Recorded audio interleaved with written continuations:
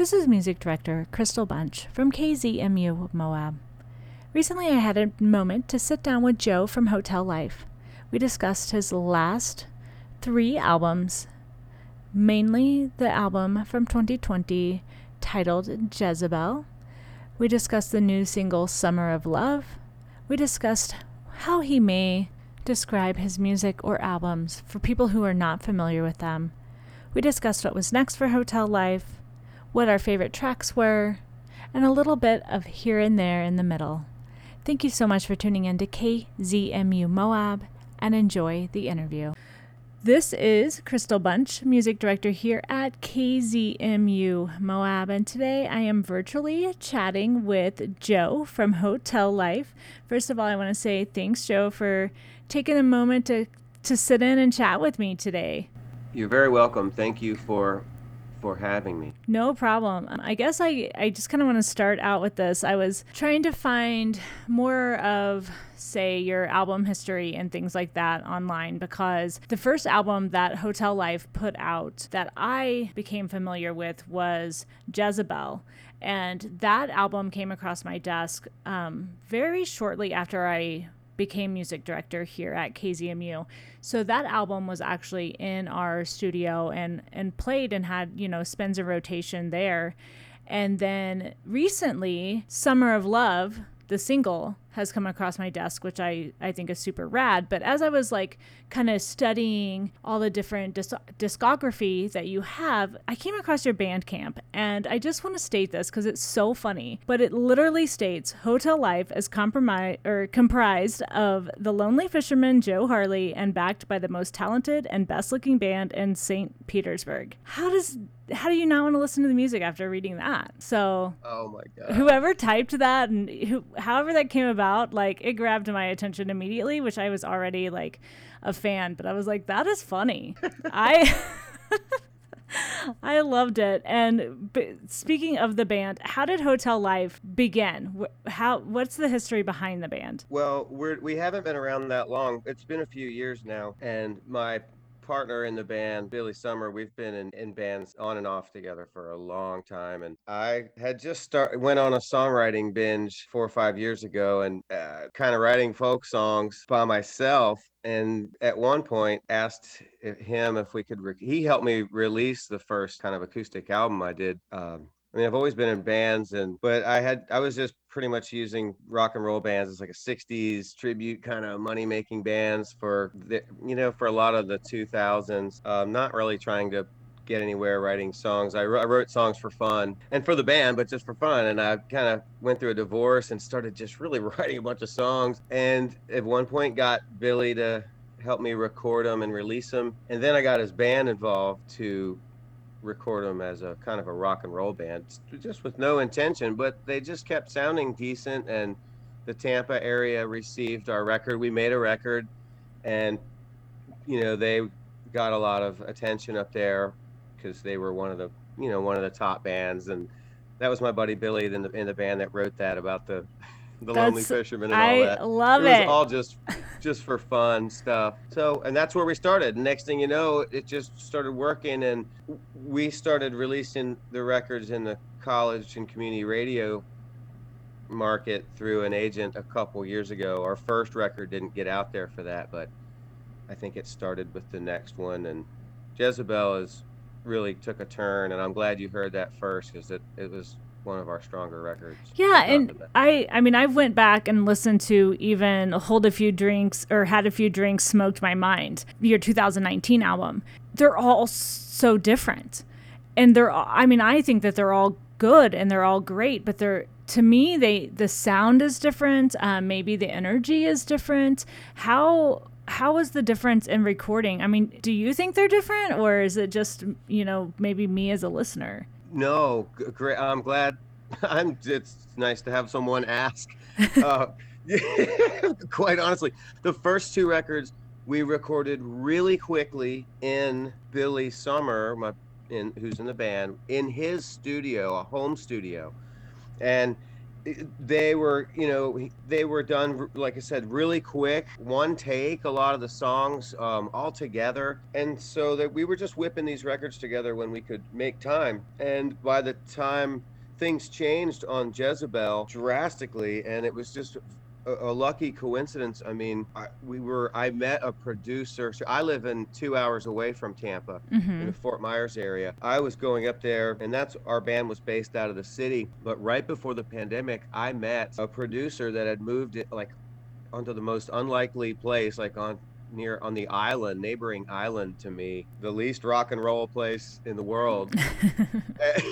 And there was a makeshift studio there where one of my 60s, money making bands would record our spoof songs. But a real deal guy moved in a couple years ago, and I met him right before pandemic, and I had recorded, and I had a band that was getting ready to start recording a third record. But it was a husband and wife. They had kids, and the pandemic started, and so everybody started, shutting down. Mm-hmm.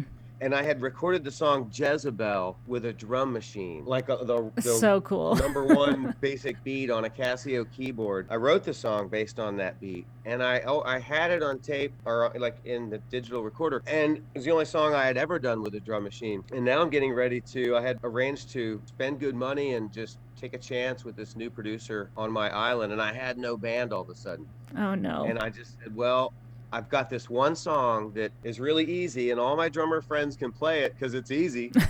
But I said, I think it sounds really cool on the way I've demoed it on my drum machine. I said, maybe Right. we can recreate this. And he did. I mean, the man turned out to be amazing. He's now one of my best friends. His name's Howard Wolkin. The other guy used to work for Geffen Records, and he just had this history. And he now is my neighbor, and we made that one song and it sounded really neat. He pulled beats out of that beat to make it sound like this more contemporary thing. And next thing you know, I had all the songs, and we just started. I would tell Howard the beat. We made most of that record with the drum machine, and it just gave it this really neat sound. And he has a great sound anyways he was getting. So it changed things, and that's our, became kind of the new sound. Yeah. Well, I mean, my favorite track on Jezebel is Jezebel.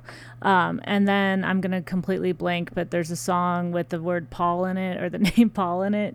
Am I right? Yeah, Better Call Okay. Paul. I love that one too. And I don't know why the title just completely left my mind, but it's a great album. And like I said, it came across my desk shortly after I actually had been approved for the music director position.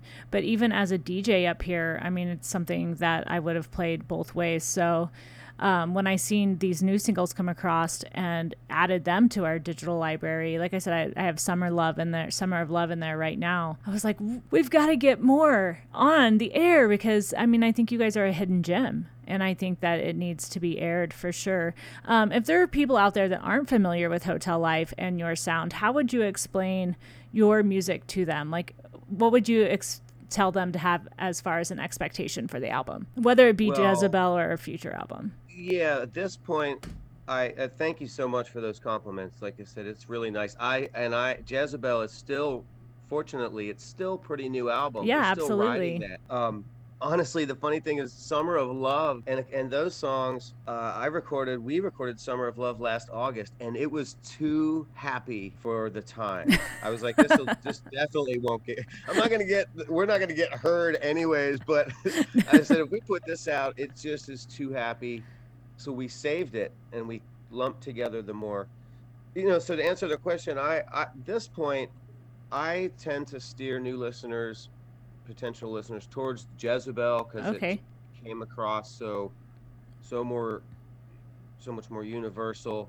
So I describe it as indie rock. It used to be a more just straight up and sort of alternative indie rock band, but now I steer people towards that, and I call it more folky Mm-hmm. indie pop. Yeah, You for know, sure. I agree. I think I have it labeled as like indie folk, but the new single, I would yeah, definitely say it's definitely along lines of more indie pop. But like I said, like I've listened to the 2019 album. I obviously loved the Jezebel album, and like there's definitely a different sound. It's evolving and it's changing, and I don't think that's a bad thing. I think that that's great when artists can do that because it definitely leaves you wondering like, oh my gosh, what's going to be next? Like what's the next single going to sound like? And I think it's more of a musical journey instead of just, an album. So that's super great. What's next for you guys? Are you working on furthering the Happy album, or? Well, the thing is, now we've made 3 records in a row without almost 4. I really didn't even get to play Had a Few Drinks, Smoke My Mind live. So because of the shutdown, it's been great. I've been driving to St. Pete, and Billy Summer and I are practicing. We're booking and got some upcoming acoustic shows in Florida, mostly where we're going to be playing, but we're going to get back to playing. There's a lot of music that I'm ready to play. We're rebuilding the band and, preparing for fall and winter opportunities in Florida and through some of the college radio stations we've made contact with to do things as a band in the fall. But it's cool because we're able to represent the band, and because of the Jezebel album, now it just really feels great to play these songs without drums and acoustic, so we're doing that for the summer while we build a band, and really just focused on playing live. Yeah. There's a lot of material to make a huge next record, but we've got to do some things with what we've been putting out and get back to that. Yeah, I agree. And I think that the world is ready for live music too. So it's really awesome watching all of these bands and communicating with different artists and watching and, on social media, watching them get out there and do that and just kind of see that blossom again. I think that not only do the artists need that, but I think just the people in general, the fans need that as well. So I already stated that my favorite track is Jezebel, but if you had one favorite track out of any of the albums that you could say, don't miss this track, this is the track that you need to hear, what would that track be for you? I'm very partial to Tuesday Night at the Bobby Hotel on the Jezebel record. And I love these songs. Some of them I just write quick and for fun, and they turned out to be the best, but a lot of them are just, these deep personal thoughts or whatever. And so I'm pretty partial to them, but Tuesday Night at the Bobby Hotel to me is the masterpiece. Perfect. It is a good one. I've voiced my opinion about them, but I will go back and give that one another listen, so that way I'm not as partial. But yeah, if you guys, whoever's out here listening to this interview, I highly recommend you checking out Hotel Life and any of the albums. Like he said, he hasn't had time to really expand on them and play them live. So they're all pretty brand new and they're all really great. And Joe, thank you so much. We're going to wrap it up today. That way I don't take too much of your time, but thank you so much for just taking the time to virtually chat with me about the album. Thank you so much for supporting it, enjoying it, and thank you for having me. No problem. I can't wait to see what you do in the future. Thanks again. You're welcome. Bye-bye.